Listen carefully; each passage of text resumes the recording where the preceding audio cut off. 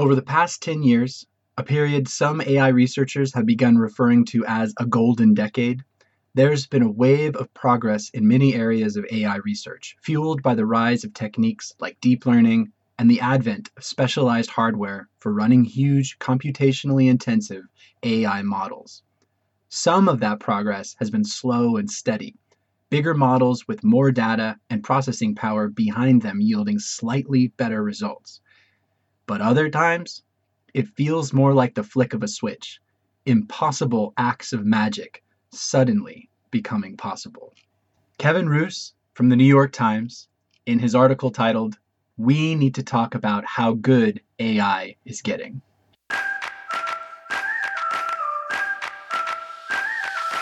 Welcome to Season 4 of Safe Topics. In this series, we're talking about books. And other things. Yes, other things, but we're going to go deep on some books. Not like a full book review, but like a chapter-by-chapter review, which I guess adds up to a full book eventually. Yes, and we're going to talk about anything else that makes us think about how we teach. And why we teach. And we want you, the audience, to join us. Listen for details about how to do that at the end of this episode. All right, here we go. We're starting today because you sent me an article, Curry, about AI. Yep. New York Times article by Kevin Roose, I believe you say his name, Roose? I think Roose. And the article, if y'all want to check it out, it is, we need to talk about how good AI is getting. Yep. So why'd you send this to me? Why were you thinking about this a lot? Well, actually, backstory, two faculty colleagues of mine, we've been sending each other scary shit for a long time.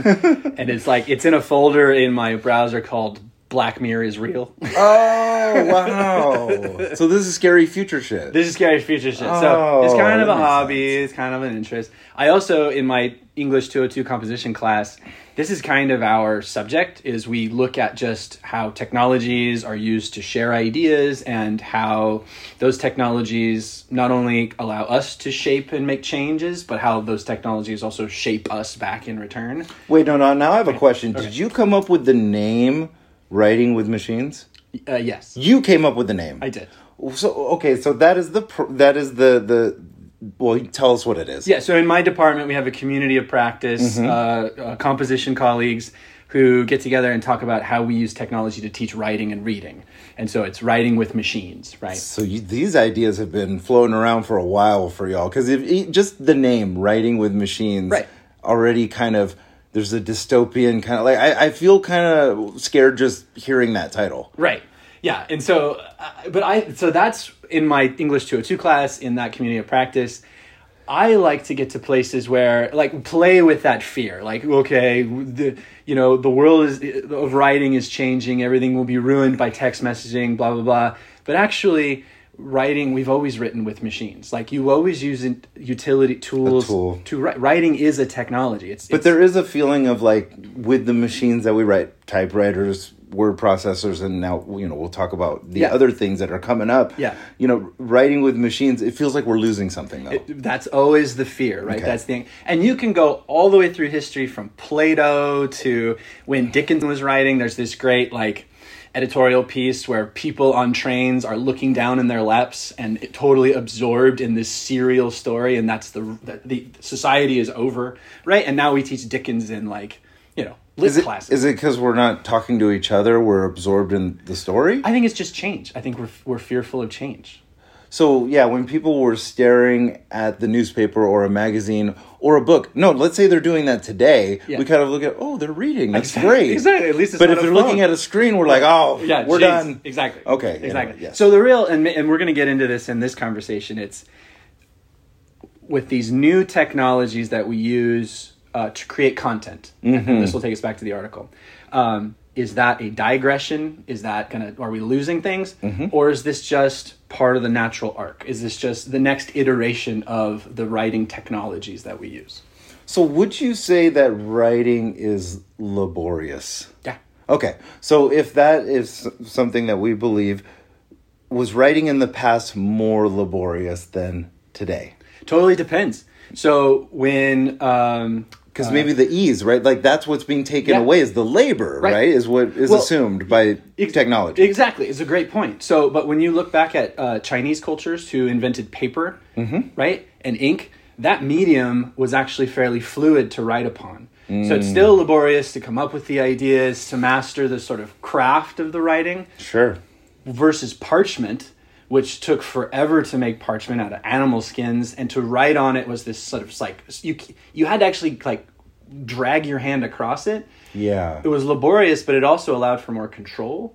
Right. Roman cultures, which used papyrus, they wrote letters to each other all the time. Like you could buy books and they were cheap, right? You couldn't do that with parchment because it was, you know what I mean? So like it's not a time progression that was like it was laborious and then it wasn't. It's the mediums you're using. But do you think they talked about how many words per minute they wrote? I mean, that's now a skill in typing, right? I think, yeah, totally, 100%. You know, because like if your job was to take the Bible from this page to put it on that page, you know, using parchment, you could only write so many words per day, right? Sure. Right? Sure. And then everything else, like the printing press and how it gets online, that's all. There you go. That's all now just making copies. It's not the ideas. Yeah. So one thing I think and I hope we can dive into this, one thing I think we mean when we say we're losing something is we're really talking about who has access to creating that content and consuming it.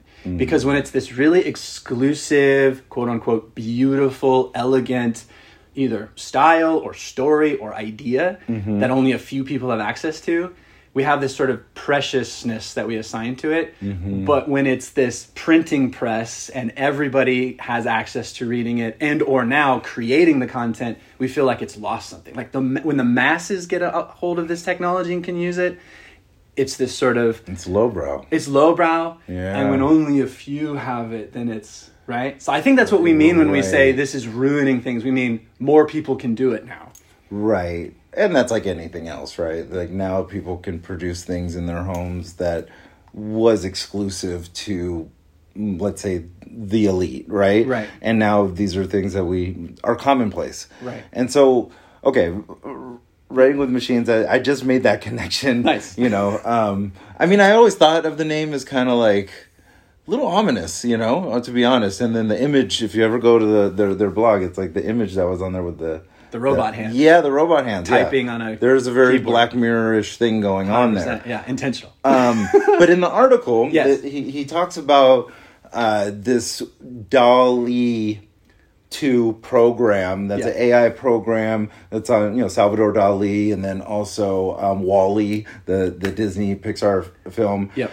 And how if you tell it anything, right, it will produce an image of whatever you tell it. He says, like, I think it was like a mobster taking a selfie in black and white or whatever, right, and it produced this image, right, and it's not retrieving this image from the internet. No, it is actually producing that image, right, and it is scary good. I mean, that's really the bottom line. Exactly. So it's no longer just the masses. The masses have access to this technology and creating the content. It's now the machine itself can create this content. Right. So, right. The artificial intelligence can actually take what you're saying. Yeah. And we're still, you know, devoid of consciousness, right? There's no consciousness here. Yeah. We're not talking about that. It just can... It recognizes the words you're using, and it takes some time. Yeah. It takes a few minutes, I heard. Yeah. And then it will produce this original thing, which is concerning for, like, the arts, right? And saying, like, you know, if AI could produce art that is just as good or better than what people can produce.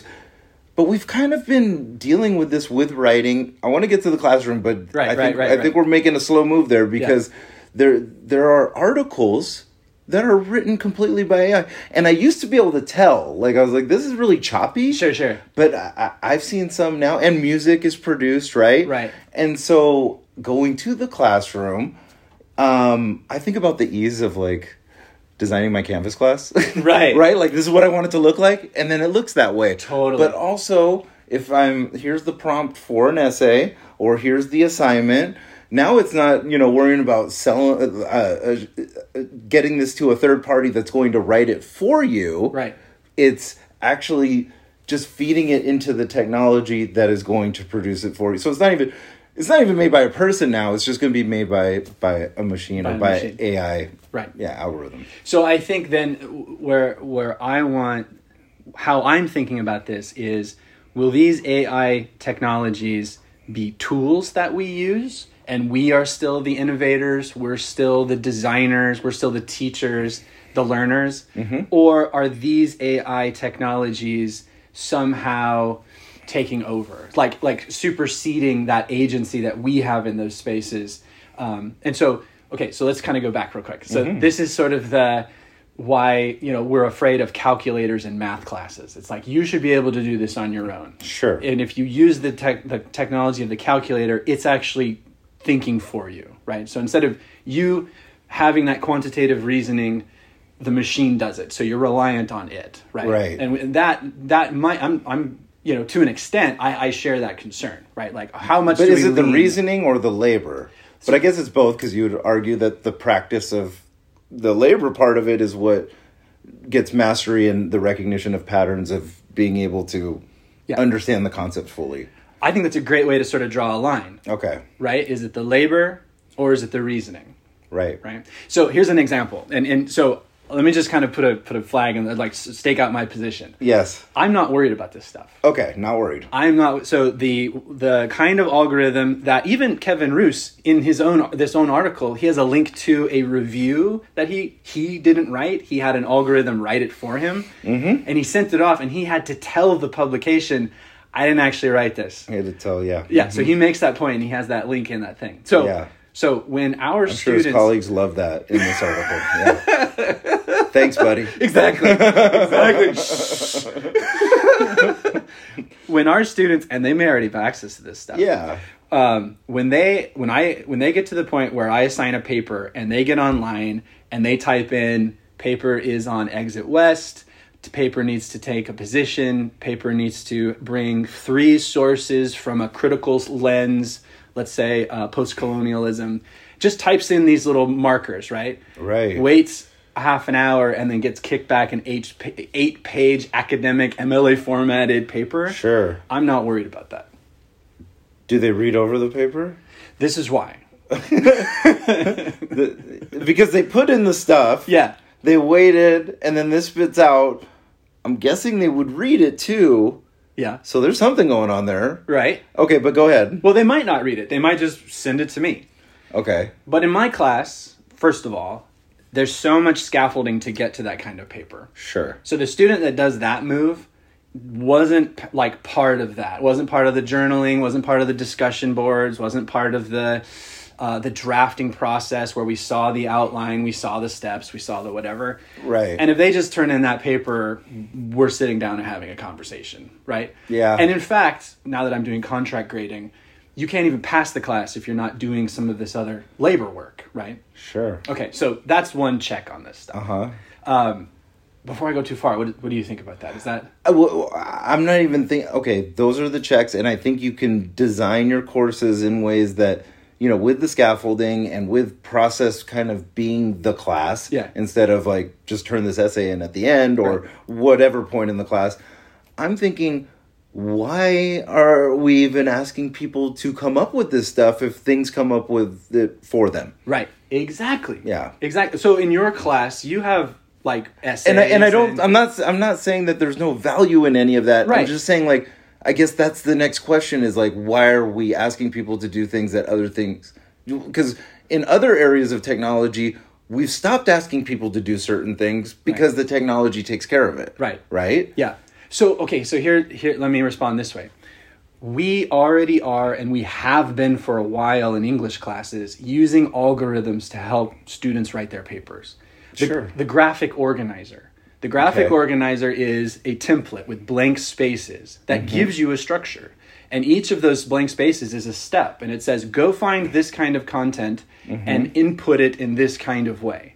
Which is just, this is what the WALL-E thing is doing. You're telling it, go find these kinds of images, which it does. It goes to the internet and it finds the mobster, it finds the selfie, it finds the sepia tone, and then puts it together in some kind of way. Right. So we have been teaching students to rely on algorithms to produce these papers for a long time. And when I worry about that for forever, my entire career, is are students using that because it is a tool that helps with the labor, or are they relying on that because they themselves don't have those logical faculties built up yet to make those moves themselves, right? Are they relying on a calculator in an English class to think for them, to get from this point to that point to this conclusion?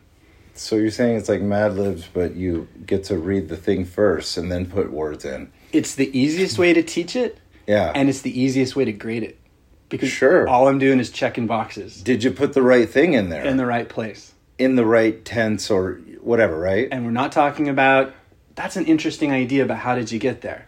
Right. We're not talking about ideas. No, or that works for me because I'm this kind of audience, but that's not going to work for that kind of audience. So what strategies might you use for that kind of audience, right? We're talking about like really penned in ideas. That's right. Right? That's right. Like you can put the adjective you want, but it's got to be an adjective there. Is that what I'm understanding? Yeah, exactly. Right? The Mad Lib analogy is a great one. Yeah. So what about in your classes? What about writing in your classes? What kind of, like, are you looking for, it has to be this format or it has to follow this kind of logical pattern? Or is it more content? It's more just demonstrate the knowledge or... Well, I like having, unique examples that they come up with and that are meaningful to them, right? It doesn't have to be their personal life, but something that's meaningful to them. Right. I had an essay assignment years ago, and I remember this gentleman who, let's just say that this gentleman was not a young black girl from Queens. Okay. And I say that because in his final essay, he said, when I was growing up as a young black girl in Queens. Got it, yes. And so I was like, oh, okay, what is this? Yeah. This is either interesting or stolen. Right. I more than anything, like, I don't want people to be stressing about deadlines. I don't want people to be stressing about a lot of different things that I think other people care about probably more than me, and maybe I'm in the wrong for not caring about them as much.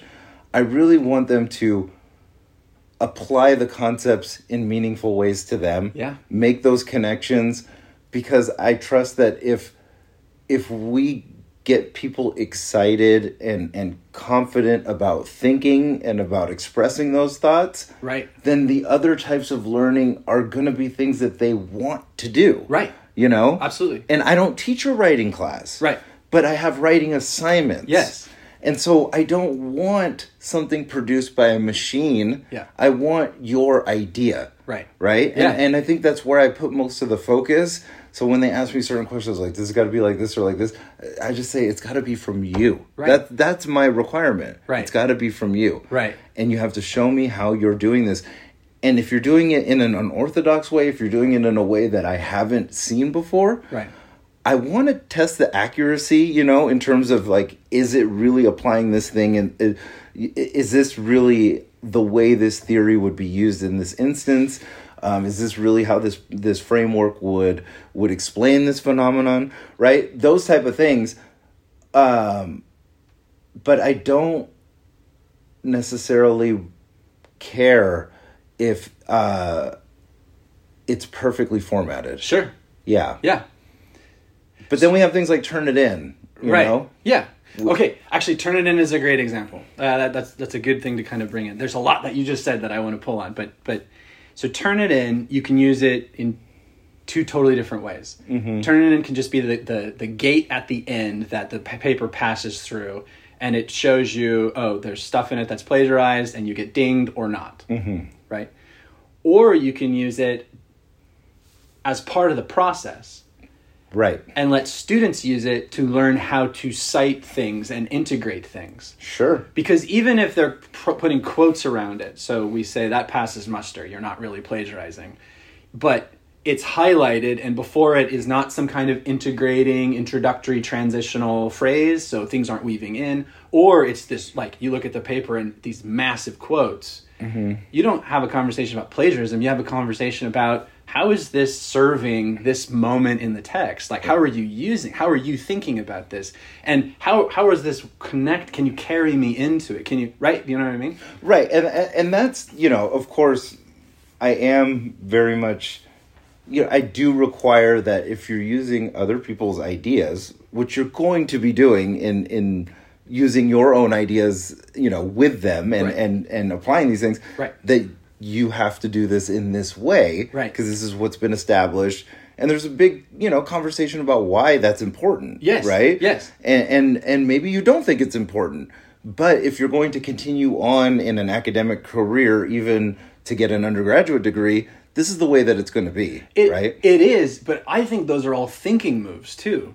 Sure. I mean, you and I right now are dialoguing with Kevin Roos, who's not in this space, but triggered my thinking, and I sent it to you, and it got you thinking about stuff. He has supplied us with some good things to point to. And we said his name, we said the title of the thing, and we're going to put that article in the show notes. Yeah, exactly.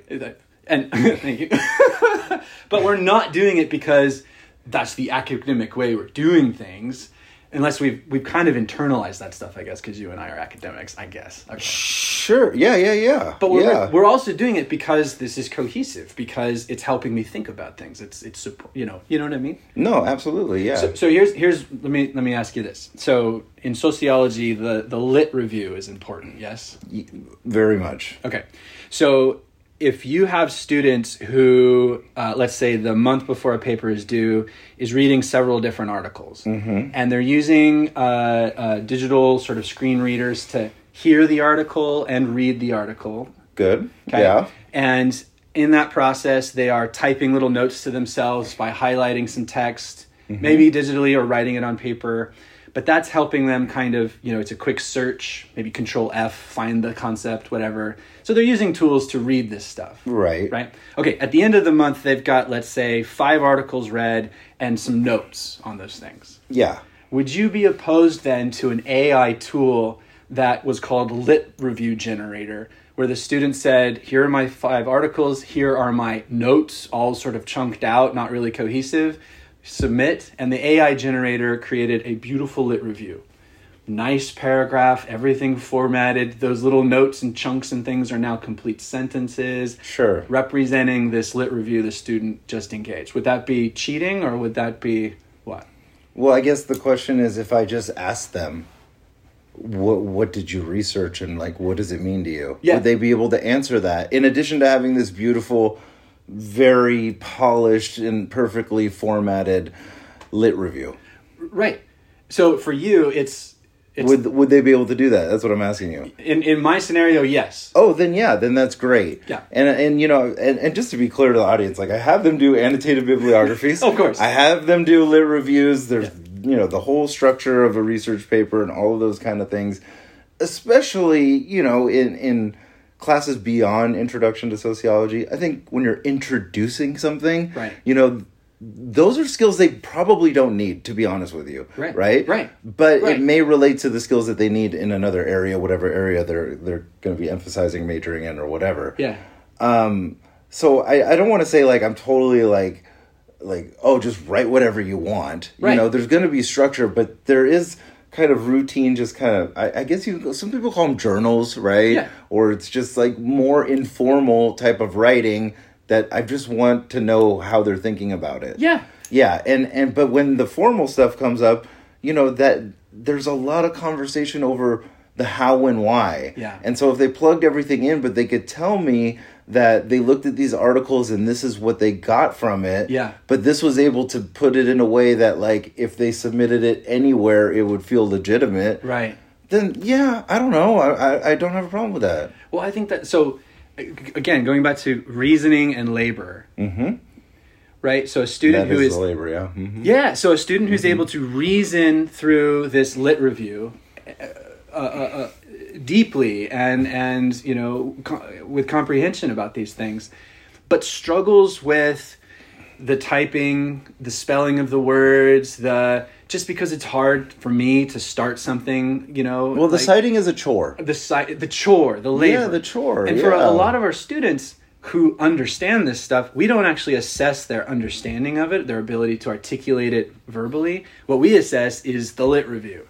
Right. What you wrote, and does it conform to these conventions? And that's what you're saying in your class. It's about the process, the workshopping, those kind of things. Exactly. Yeah, I think that my classes are similar. It's like all the things we are doing together and the things that we're doing that's building up to a greater understanding of the world, as opposed to this paper is what's important. Right. This lit review is what's important. The product. Yeah, and you know, now we have the citation generators, which aren't perfect, but they are used. That's right. I think those are used far more than people are typing these things out. Yes. Of course. So I don't know. Like, okay, can I say something really nerdy? Okay, so MLA came out with updates that changed how they, instead of these massive tomes that you look up, how do I cite a song? Sure. They just came up with a formula. They said, tell us who the author is, tell us who the title is, and then tell us where you found it, like what contains it. Was it a journal, a publication, YouTube, right? So just those three things. Webpage, right? Okay. Okay, what's really interesting about this, here's where I get nerdy. Let's say you're going to cite a music video. Mm-hmm. And MLA said at the time, think about what you're writing about, how you're going to use this source. Because when you cite a music video, who's the author? Is it the singer? Is it the choreographer? Is it the editor? Is it the sound producer? Does that make sense? Yeah. So citation is a space for thinking about who do I want to cite when I point at this thing, right? Who do I want to call into the foreground? But guess what? I've tried to teach it like that. I have all these really cool like activities to get us to that space. No one gives a fuck because there's these citation generators. They're like at the end, all you want from me is a works cited page. So I don't care about that shit. If I know the title of the music video, I'm done. Exactly. I'm done because I'm just typing that in. Yeah. And then it's doing it for me. Right. But yeah, that's for you because you are a professor of this. Yeah. Yeah, okay. That makes sense. So just to round that off, if I had an assignment or just a discussion where I said, who's the author of this? Yeah. That'd be fascinating. They would follow me. We'd have a great time. But what I was doing in that stuff was, at the end is this product called a works cited page. Yes. And they're like, I know how to build that very quickly. And ultimately, it doesn't matter. As long as it's alphabetical and like this, I get the points. So in that sense, the product warrants the tool that allows it to be generated quickly without them thinking about it. And I'm actually fine with that. Right, because they don't need to be thinking about how many authors are listed before you just go, you know, you shorten it or is it the year or am I doing the page number? Where does the URL go? I want them thinking about what those authors said and how to treat that interestingly in their prose in a paper, right? And I guess that's what all technology is trying to accomplish, right? Is like what menial, what kind of laborious things can we get done for us so that we can get to more leisure? No, it's the thinking about how to continually improve the world, right? Or improve our own lives. That's right. Like we're trying to buy back time. That's right. Or buy more time by having something else do something for us. Yeah. Yeah. And ultimately, this Kevin Roose article, that's the question. I think the main thing he says in there is we need to pay attention and ask these kinds of questions. As AI grows and technologies advance, are they improving our lives? Are they harming individuals? They're doing all of that stuff, right? And so just kind of being mindful of technologies. I guess assessing and learning about what the understanding, you know, what our students are really understanding and what they're committed to learning is really what we're trying to do, as opposed to saying that doing this other work that might, what we're saying is that might take them away from that. That's right. Okay. Yeah. Your point is, and especially thinking about students, can you imagine writing emails to our colleagues without spell checker? Oh, no. Well, we didn't even get to like Grammarly and all of these other things, right? Yeah. Which I think are helpful. And then the screen readers and then the voice to text. Yeah. All of these things. Or when you're writing an email now in Outlook, right. Let me complete the sentence for you. Yeah. Just press tab, That's right? And I'm like, that is my sentence? Or I'm like, how dare you? That's not what I was going to say. Yeah. But that I see as just the next iteration, right? Like, so the first move was spell check The move after that was completing sentences. The move after that is completing paragraphs. The move after that is completing papers. And it's all the same algorithm. It's all this predictive data set of language and this prediction of what is the most likely word to follow it, which those things are pretty interesting in how they work. Like, they're pretty damn accurate. And oftentimes I'm like, actually, that is what I was going to say. How do I do it? Is it enter? Is it click? And fuck, now I've wasted time. I could have just, but ultimately it's a tool that now I've started using, and I'll defy it. I'll be like, I am spelling it like that. Fuck you. Or no, I don't want to finish my sentence because I'm thinking. It is helping me with my labor, but I'm still the one authoring this stuff. Right. But I just wonder also, okay, I think maybe save for a part 2, because I have something else I want to know. I want to know if you think writing more makes you a better writer. And I want to know if writing more makes you a better speaker. And I want to know, is your writing self anything like your speaking self? Mm-hmm. Or are those two totally different Currys, Seans? Are these different people when you're writing as opposed to when you're speaking? And if there is this kind of dichotomy or split or bifurcation, what does that mean? And is that authentic? And is the writing self, should it be different than the speaking self? And what does that mean for our students? Because both of those skills are heavily emphasized and always have been in our work. Yeah. Yeah. I think this should be part 2. Okay.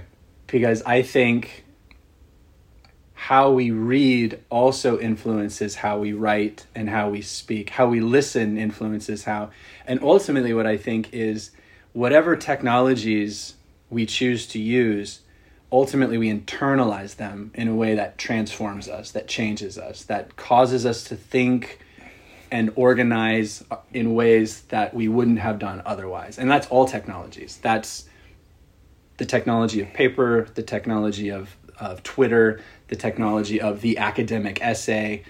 Those formats, we internalize them. Our brain starts working in those organizational modes in ways that we didn't before. And entertainment. And entertainment, absolutely. Right? Yep. Sitcoms. Yeah. The humor of The Office, if somebody has that style of humor that they've adopted from The Office, so they tell those kind of jokes. And I'm not even talking about direct references. Right. The cadence, all the things that go into the kind of style of Office jokes, right? From The Office.